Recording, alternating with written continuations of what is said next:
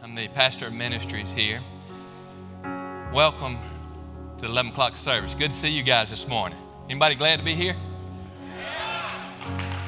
Y'all sound like the 9 o'clock group. Come on, y'all glad to be here? All right, well, good deal. I want to start us out this morning. I want us to read some scripture really quick. We're going to come back to it, but we're going to start out Hebrews chapter 4. John read it just a moment ago. Hebrews chapter 4, verse 12. It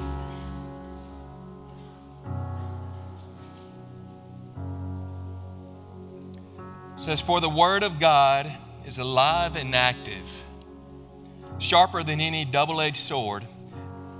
It penetrates even to dividing soul and spirit, joints and marrow. It judges the thoughts and attitudes of the heart." Let's pray. Father, we thank you. God, I thank you for the worship that has already been lifted. Lord, I thank you for these guys that have led us this morning. God, I thank you. I know their hearts, and I thank you for them. God, as we dig into your word this morning, God, would you make it real in our lives today? God, we came in one way. We ask that you change us today, that we leave out a different way. Bethany prayed the same earlier. God, I pray that you will do something in our lives today. God, use my mouth to speak your words. It's in your name we pray. Amen.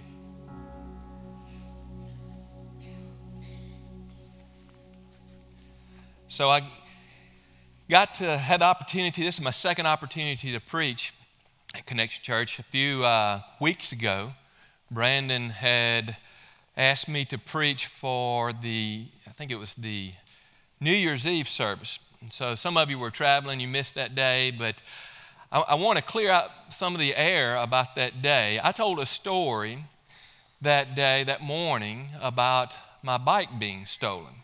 Some of you remember my bike, about the bike being stolen. So I told the story. I have a really nice road bike that I do. I do cycling and such. And I had this really nice road bike, and I told about it being stolen by this guy. It was a homeless guy they found at Savannah, and went through the whole story, and I ended up giving the guy the bike. And everybody was amazed and awed at my generosity and love and unconditional love. And then I told everybody, okay, that story wasn't real. And everybody was upset, and so it was. I think it was frustrating to some people that it was. They took the hook, line, and sinker, but it was just an illustration. And the reason I wanted to clear that up, because I've had a lot of you come up to me since then, several weeks after, saying, "Hey, did you get your bike back, or have you gotten another bike?" It was a story. It was an illustration. So it was not stolen, and I'm going to try to stay away from any fabrications this morning. Okay. So a couple of weeks ago, Brandon asked me to preach this Sunday, and he said, "Paul, I need you to preach, and I want you to preach on the Bible." I said, "Okay, I can do that. What do you want me to preach about?" He said, "I want you to preach on the Bible." I said, "Okay, Brandon, I get it, but what topic? What do you want me to cover in the Bible? What do you want me to preach about?" He said, "No, I want you to preach on the Bible." So that's what we're going to do today. I'm going to preach on the Bible. We're going to hit all 66 books of the Bible, 5 minutes each. We'll get out by 2 o'clock. No, we're not. That was a fabrication. I started off, didn't I? So I want us to read this passage again. He had it up on the screen earlier. We're going to bring it back up. It's Hebrews chapter 4, verse 12. It says, "For the word of God is alive and active. It's sharper than any double-edged sword. It penetrates even to dividing soul and spirit, joints and marrow. It judges the thoughts and attitudes of the heart." So I want you guys to participate with me. I can't even say it right. That's why I need your help. I need you guys to participate with me. I want you to say these words. If you'll bring that back up on the screen. I want you to say the first part of that passage. You got it? All right, y'all read it with me. "For the word of God is alive and active." Again, y'all sound like the 9 o'clock group. Let's do it better than that, okay? So let's do. "For the word of God is alive and active." Absolutely. Guys, I did some research. As a pastor, we're always supposed to study meanings of words and look up the translation, the Greek and Hebrew, and see what it means back then and so forth. So I looked up the word alive in my systematic theological dictionary of Southern terms. And guess what this word alive means? It means the same in my home state of Mississippi as it means here in Georgia. The word alive means ain't dead. Did you shoot that deer? Nope, he ain't dead. So the word of God, it ain't dead. It's alive.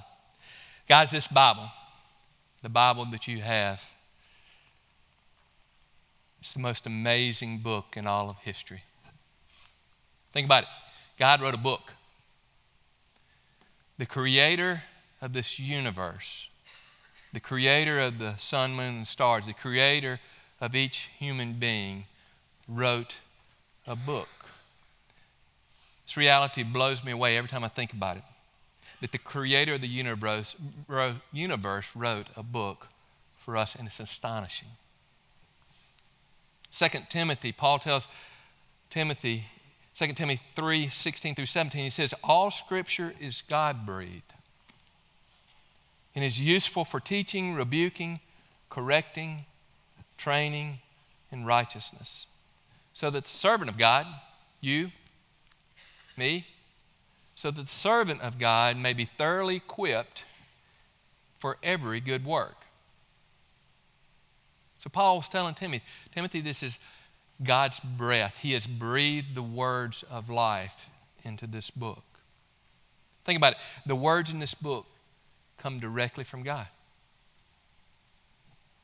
This is his history. This is his instructions for us. This is his plans for us, for you, his people. And yet, we treat it not that it's alive, but it's dead today. The Bible is by far the most best-selling book in all of history. There's over 1 million copies sold every year. It's been translated in more languages than any other book. The scriptures have proven over and over their historical accuracy and remain consistent every time a new archaeological discovery has been made. Many who have worked to bring the Bible to new people groups all around the world have done so at a great personal cost.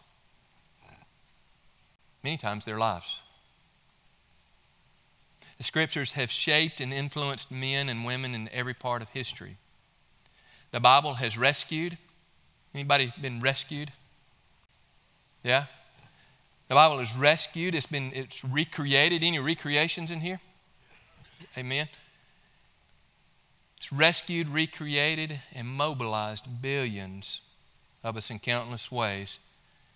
And yet we still spend very little time reading it. Matter of fact, today, including myself, know by heart more song lyrics and quotes from movies than Bible verses. I think it's probably an indictment against us all. So here's what we know about the Bible today. If you're taking notes, first, the Bible is God's Word.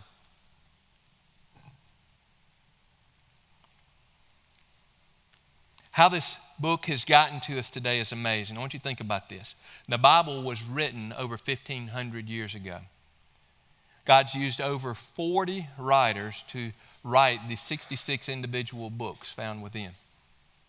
Most of whom, they didn't even know each other. They came from various backgrounds. Some were shepherds, some were farmers. There was a tax collector, fisherman, there was a physician, and even kings. They wrote from the deserts, the mountaintops, prisons, and even the royal courts. 3 different languages were used to write the Bible: Hebrew, Greek, and Aramaic. And despite all of these things, the Bible remains one unified book from beginning to end without contradiction. It's amazing. God used ordinary men. He used people just like us. Not prolific writers, not great Shakespearean type people. He used ordinary people just like you and I to write down his actual words in Scripture. So first, we know that the Bible is the Word of God. Next, we know that the Bible is eternal.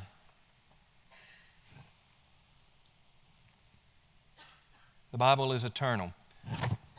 Isaiah 40, chapter 40, verse 8 says, "The grass withers and the flowers fall, but the word of our God endures forever." And then in Mark 13:31, Jesus himself said, "Heaven and earth will pass away, but my words will never pass away." Because of its importance and its claim to be the very Word of God, the Bible has suffered more vicious attacks and attempts to destroy it than any other book in history. From the Roman emperors to the communist dictators, and even to modern-day agnostics and atheists, the Bible has withstood and outlasted all of its attackers, and still is the most published book in the world. We've even seen this recently when the television shows such as The View try to discredit our Bible-believing vice president, claiming that he was insane if he actually heard from God. I want to be crazy like that. What about you? Amen. So can I tell you something? It's going to be a day when the sun doesn't shine anymore. There's going to be a day, a night when the stars refuse to shine, but the Word of God will last till eternity. The Bible is eternal. We also know that the Bible is relevant. It's applicable for us today.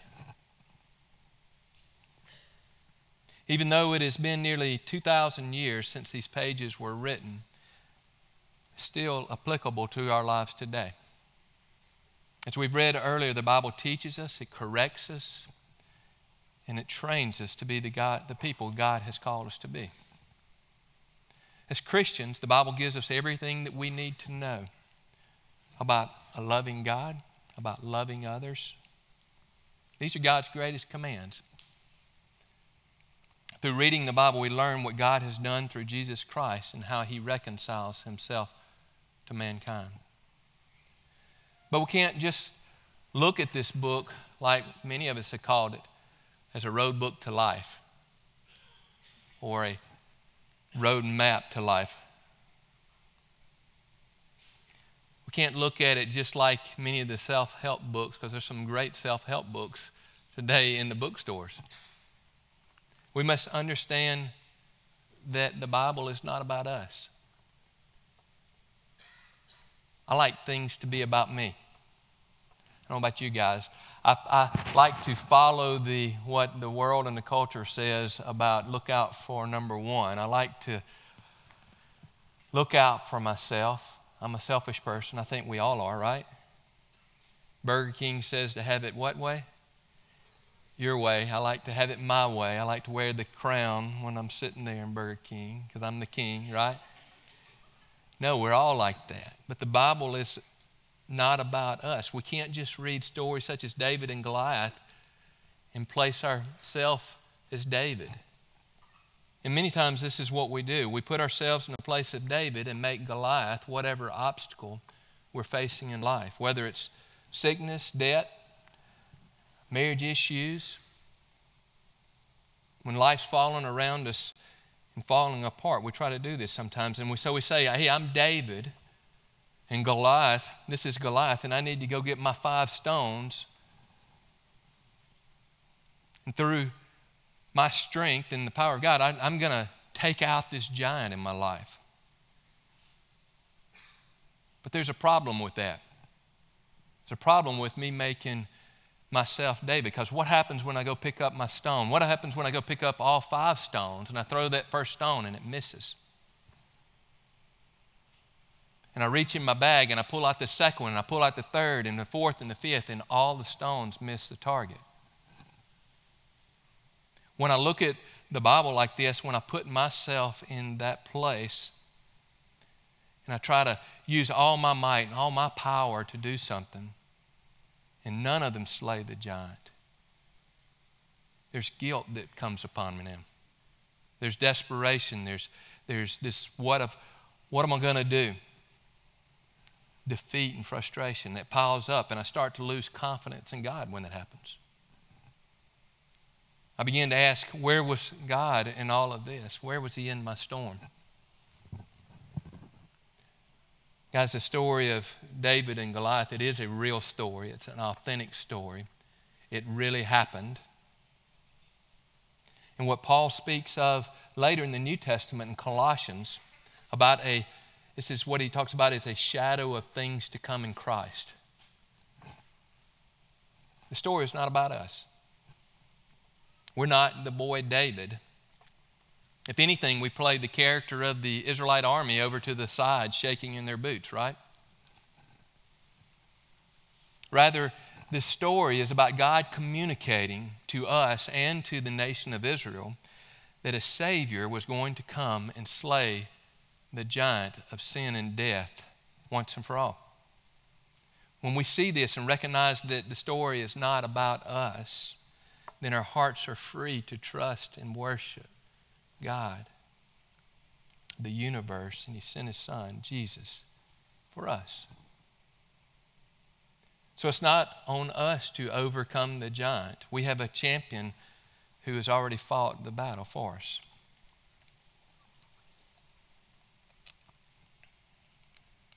So no, the Bible is not about us, but it certainly is relevant to us in our lives today, in that it teaches so much about God and what He desires for us, and that we become more like Christ. So Paul, you asked me, how do I make the Bible alive to me in my life today?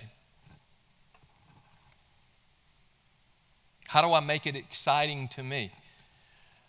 I was like John earlier. He spoke about how sometimes it was difficult. Some of us have been in places in our life where maybe it's dry. Maybe we've tried to read the Bible and it's just not coming alive to us. So, Paul, how do I make that come alive to me today? My answer is relationships take work.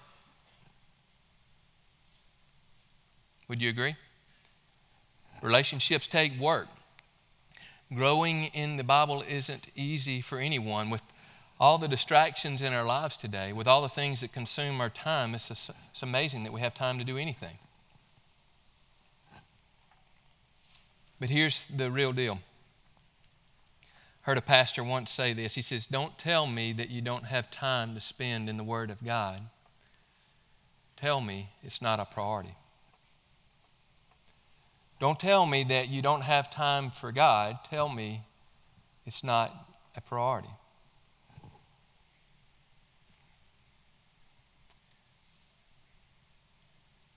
Paul again tells Timothy in 1 Timothy 4, 7, and 8, he says, "Train yourself to be godly.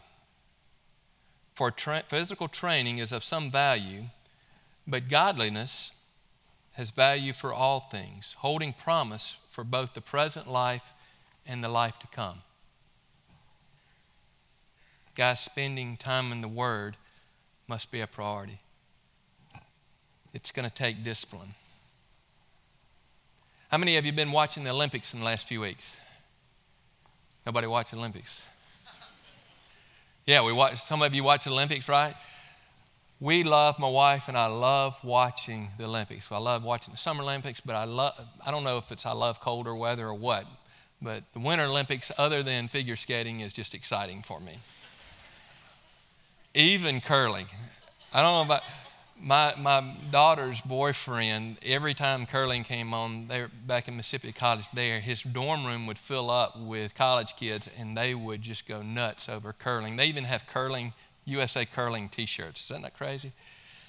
So curling was exciting this year. They won the gold, by the way. But love the Winter Olympics and love watching the stories, love the competition, seeing these athletes that have dedicated hours and hours of time to physical training to become the best they can be. But one of the things I've loved watching when we watch the Olympics is these backstories. I don't know what you call them, but it's the interviews that they do of the athletes. Maybe they're fixing a race and NBC takes a break and they show an interview with this competitor. And I was watching a story the other day, and I don't remember the girl's name, but she was a downhill racer from the U.S., and she and her mom were sitting there interviewing. They were telling her about her story.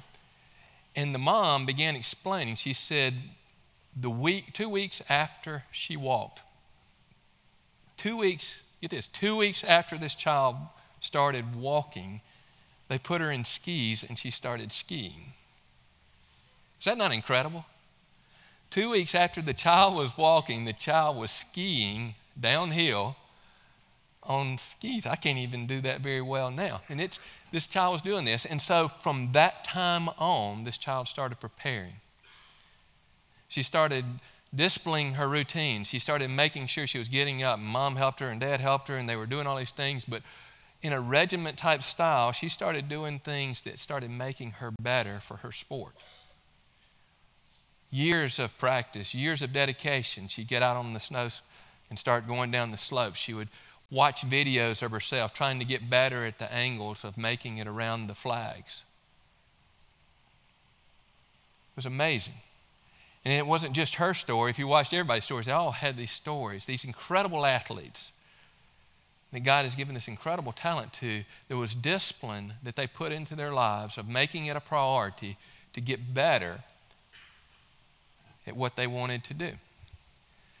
So I am certainly not an Olympic athlete. I am a triathlete that will never make it to the Olympics. But I do triathlon. That triathlon, I talked about that a few months ago when I was up here.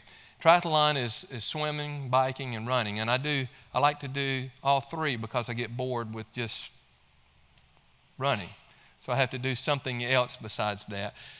And I'm not a competitor like the Olympics are. You know, the Olympians, they're competing against some other person. I'm a finisher. I like to call one of my finishers. Dwight, you were finishers, right? Dwight's with me. He rides and swims and does all that stuff with me. And we're crazy. I know you guys are thinking nuts. But so we do this, and we spend time with each other and have fun and train and do all those things. We're fairly disciplined to go and do and so forth. But one of the things that happens to me every year, around, I don't know, probably around November, I can't run and swim and bike as much because it gets cold outside. And so you have to come in, and it's just hard to be on a treadmill. I call it a dreadmill. It's not fun to run. You're not getting out there and seeing other people and God's creation. You're just sitting there watching a television screen and running. So it's the dreadmill. And so I'm not disciplined to stay focused on that. Instead of running 5 miles, I may run 2, or I may not even get up and go anyway. And so I'm not very disciplined in the winter. And so what typically happens, I normally put on about 10 to 15 pounds extra of weight. And some of you, when I do that in the winter too. I like to eat at Christmas, and so all those things, Thanksgiving, it just adds on. And so I add these 10 to 15 pounds on.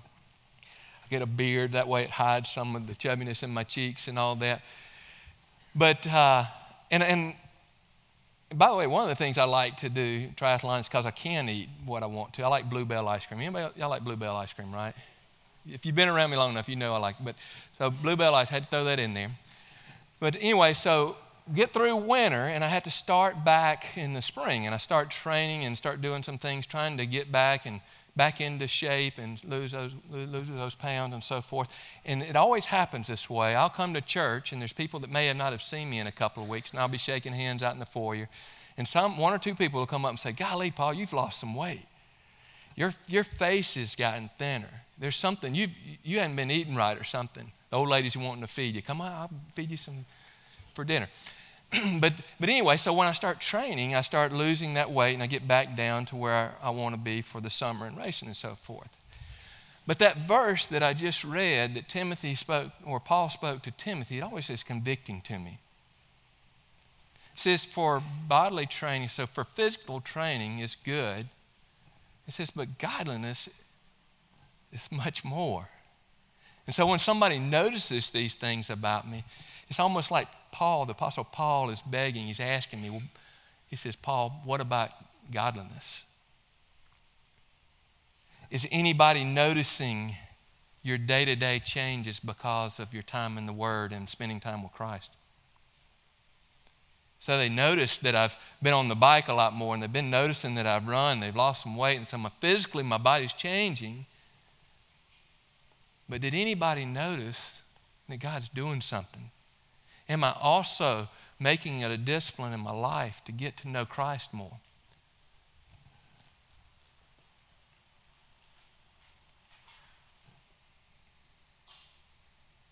Guys, if to have this discipline, we first have to have desire. We must long for a closeness with God. My fear is that we're afraid of what He might say if we get close. If we spend time in the Word and in prayer, my fear is that we might be afraid of what He might say. He might call us to do something. Paul, if I spend time in the Bible, I might have to give up something. You might. But Paul, if I spend time asking in the Bible and asking God to show me things, he might require much of me. He may. Listen to what the psalmist says in chapter 19, verses 7 through 10. He says, the law of the Lord is perfect, refreshing my soul. The statutes of the Lord are trustworthy, making wise the simple. The precepts of the Lord are right, giving joy to the heart. The commands of the Lord are radiant, giving light to the eyes. The fear of the Lord is pure, enduring forever. The decrees of the Lord are firm, and all of them are righteous. They are more precious than gold, than much pure gold. They are sweeter than honey, he says, than honey from the honeycomb. Man, I want to have that kind of desire. So here's what we're going to do today.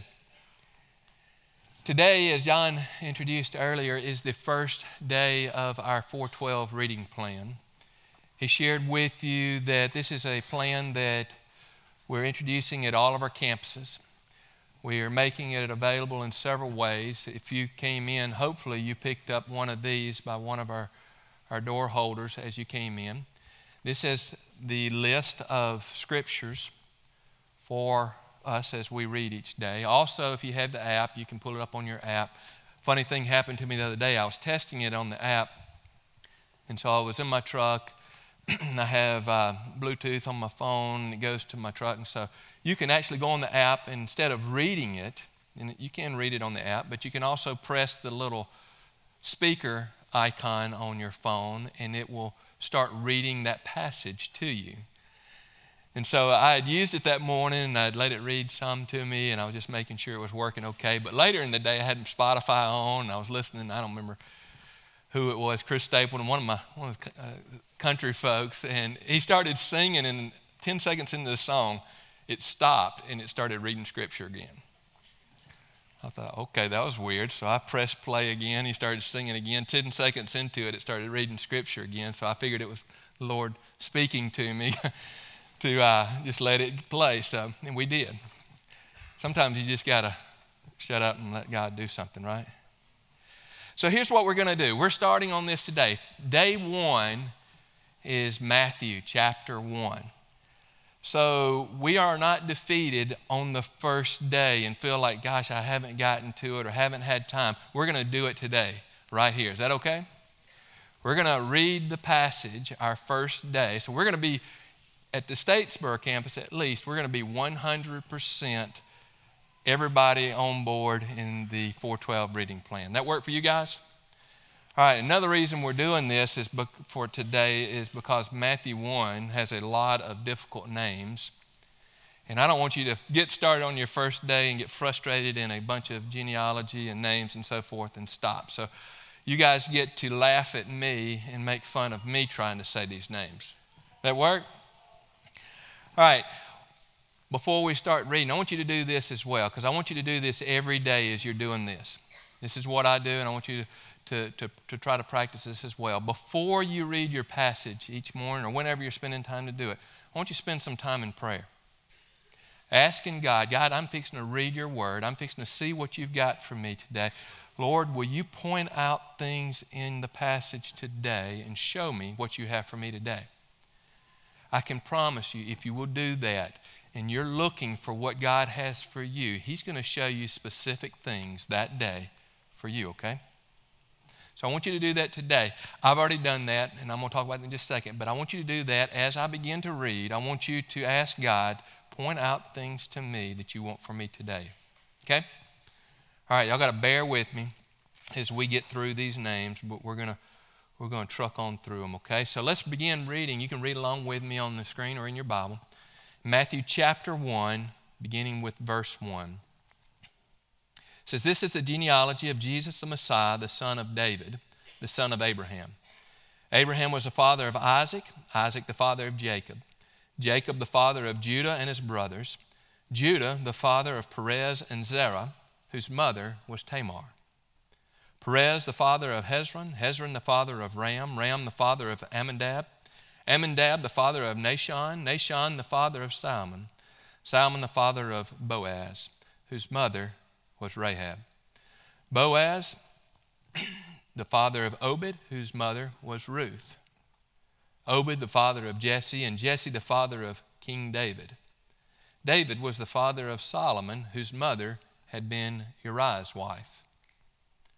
Solomon the father of Rehoboam, Rehoboam the father of Abijah, Abijah the father of Asa, and Asa the father of Jehoshaphat, Jehoshaphat the father of Jehoram, Jehoram the father of Uzziah, Uzziah the father of Jotham, Jotham the father of Ahaz, Ahaz the father of Hezekiah, Hezekiah the father of Manasseh, Manasseh the father of Ammon, Ammon the father of Josiah, and Josiah the father of Jeconiah and his brothers at the time of the exile to Babylon. After the exile to Babylon, Jeconiah was the father of Shealtiel, Shealtiel was the father of Zerubbabel, Zerubbabel the father of Abihud, Abihud the father of Eliakim, Eliakim the father of Azor, Azor the father of Zadok, Zadok the father of Achim, Achim the father of Eliud, Eliud the father of Eleazar, Eleazar the father of Mattan, Mattan the father of Jacob, and Jacob the father of Joseph, the husband of Mary. And Mary was the mother of Jesus, who is called the Messiah. There were 14 generations in all from Abraham to David, 14 from David to the exile of Babylon, and 14 from the exile to the Messiah. Whew, we made it through the names. Maybe I spoke them correctly. I don't know. But since I'm on stage with the microphone, it was correct, right? All right, verse 18. This is how the birth of Jesus the Messiah came about. His mother Mary was pledged to be married to Joseph, but before they came together, she was found to be pregnant through the Holy Spirit. Because Joseph, her husband, was faithful to the law and yet did not want to expose her to public disgrace, he had in mind to divorce her quietly. But after he had considered this, an angel of the Lord appeared to him in a dream and said, Joseph, son of David, do not be afraid to take Mary home as your wife, because what is conceived in her is from the Holy Spirit. She will give birth to a son, and you are to give him the name Jesus, because he will save his people from their sins. All this took place to fulfill what the Lord had said through the prophet. The virgin will conceive and give birth to a son, and they will call his name Emmanuel. When Joseph woke up, he did what the angel of the Lord had commanded him and took Mary home as his wife. But he did not consummate the marriage until she gave birth to a son, and he gave him the name Jesus. After Jesus was born in Bethlehem in Judea, during the time of King Herod, Magi from the east came to Jerusalem and asked, "Where is the one who has been born the King of the Jews? We saw his star when it rose and have come to worship him." When King Herod heard this, he was disturbed, and all of Jerusalem with him. When he had called together all the people's chief priests and teachers of the law, he asked them where the Messiah was to be born. "In Bethlehem in Judea," they replied, "for this is what the prophet has written. But you, Bethlehem, in the land of Judah, are by no means least among the rulers of Judah, for out of you will come a ruler who will shepherd my people Israel." Then Herod called the Magi secretly and found out from them the exact time the star had appeared. He sent them to Bethlehem and said, "Go and search carefully for the child. As soon as you find him, report him to me so that I may too worship him." After they had heard the king, they went on their way, and the star they had seen when it rose went ahead of them until it stopped over the place where the child was. When they saw the star, they were overjoyed. On coming to the house, they saw the child with his mother Mary, and they bowed down and worshiped him. Then they opened their treasures and presented him with gifts of gold, frankincense, and myrrh. And having been warned in a dream not to go back to Herod, they returned to their country by another route. So we've all got a great start, don't we? We're all on board and we've all completed our first day. So did God show you something? As I was prepping for and studying for the sermon prep the other day, as I was reading this passage, I read it out loud so I could practice those names. I asked God the same thing I just told you to do, is I prayed to him, "God, would you show me things in this scripture as I read it today, that not only for me, but for our congregation as well." It's the same thing that I'd asked you to do earlier, was to listen for God. Let him speak to you and show those things. And my hesitancy when I said that, when I prayed that, was, okay, this is a bunch of names. It's going to be hard to come up with something in this. But God's faithful and he's going to show you. And he showed me. And here's what he did. He showed me 4 names. It was odd that he showed me names, right? He showed me 4 names. And specifically, he showed me 4 female names. As you will notice, if you look back, in addition to the mother of Jesus, there were 4 more listed. There was Tamar, there was Rahab, Ruth, and Uriah's wife, who we know as Bathsheba. You see, all of these women, these 4 women, as well as most of the men that were listed in this list of names in the genealogy of Jesus, had questionable things in their life. Tamar and Rahab, the first 2 women, were prostitutes. Ruth was an immigrant from a foreign land. And Bathsheba was known to have committed adultery with King David.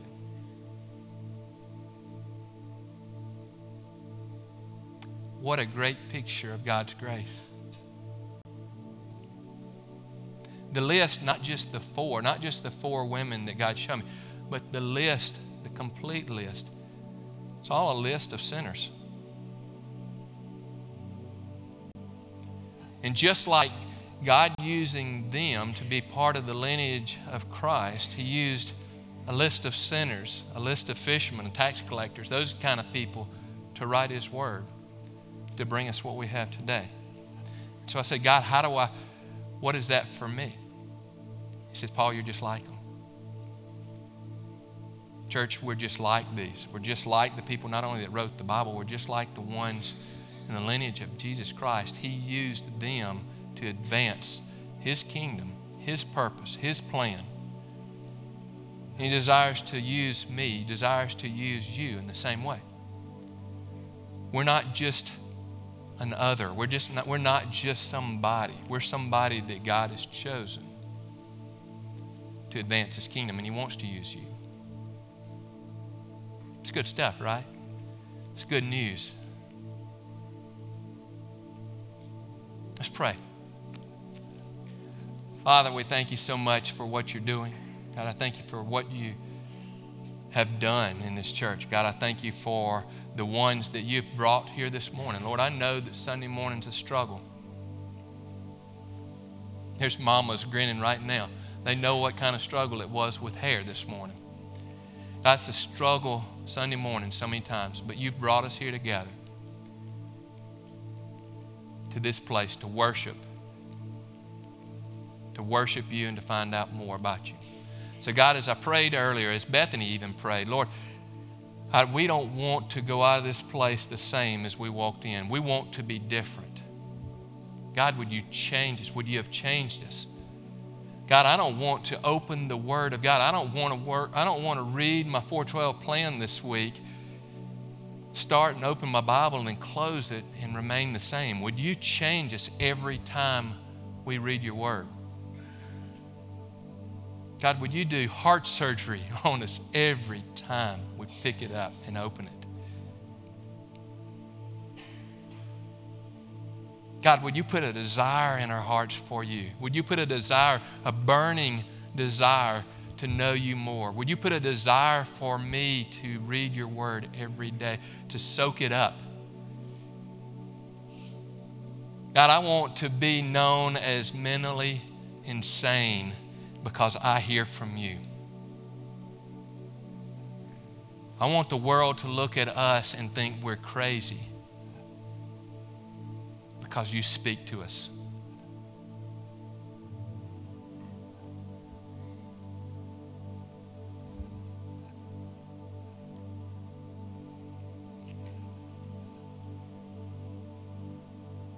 Some of you today, as we continue in prayer,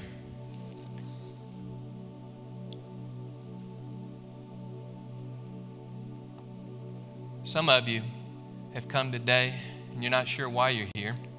Maybe a friend brought you. Maybe you've been coming for a while. And you're going, yeah, Paul, I'd like to get in the Bible, but I don't even know who Jesus is. I don't even know much about Jesus. There's not ever been a relationship that you're talking about earlier. Maybe God brought you here today to help you get jumped into a reading plan, but maybe He brought you here today because today is the day you're supposed to surrender your life to Him.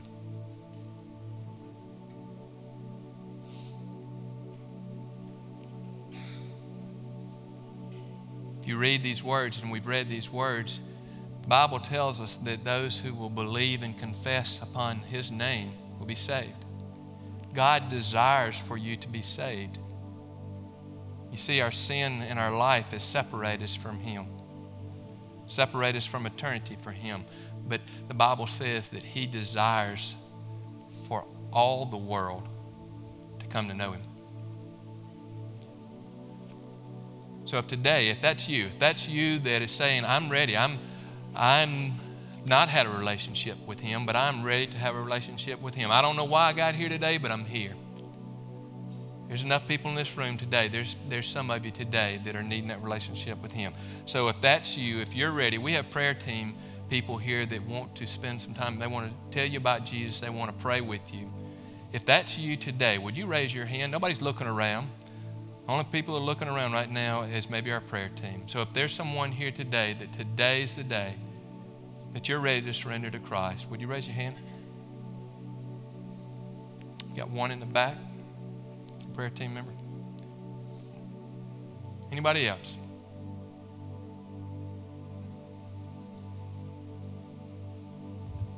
Guys, you know what happens?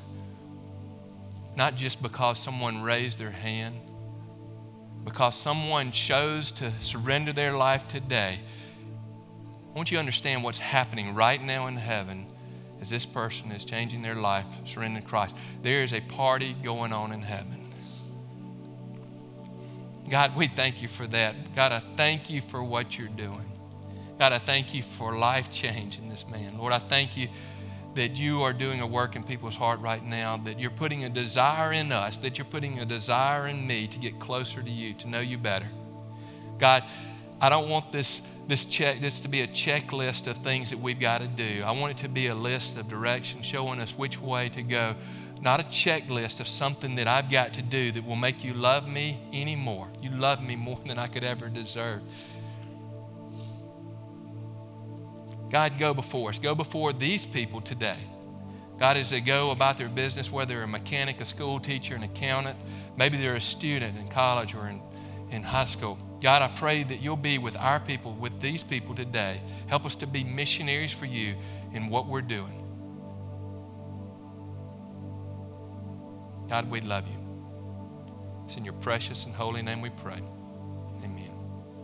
Guys, go be a light in this community this week, okay? You're dismissed.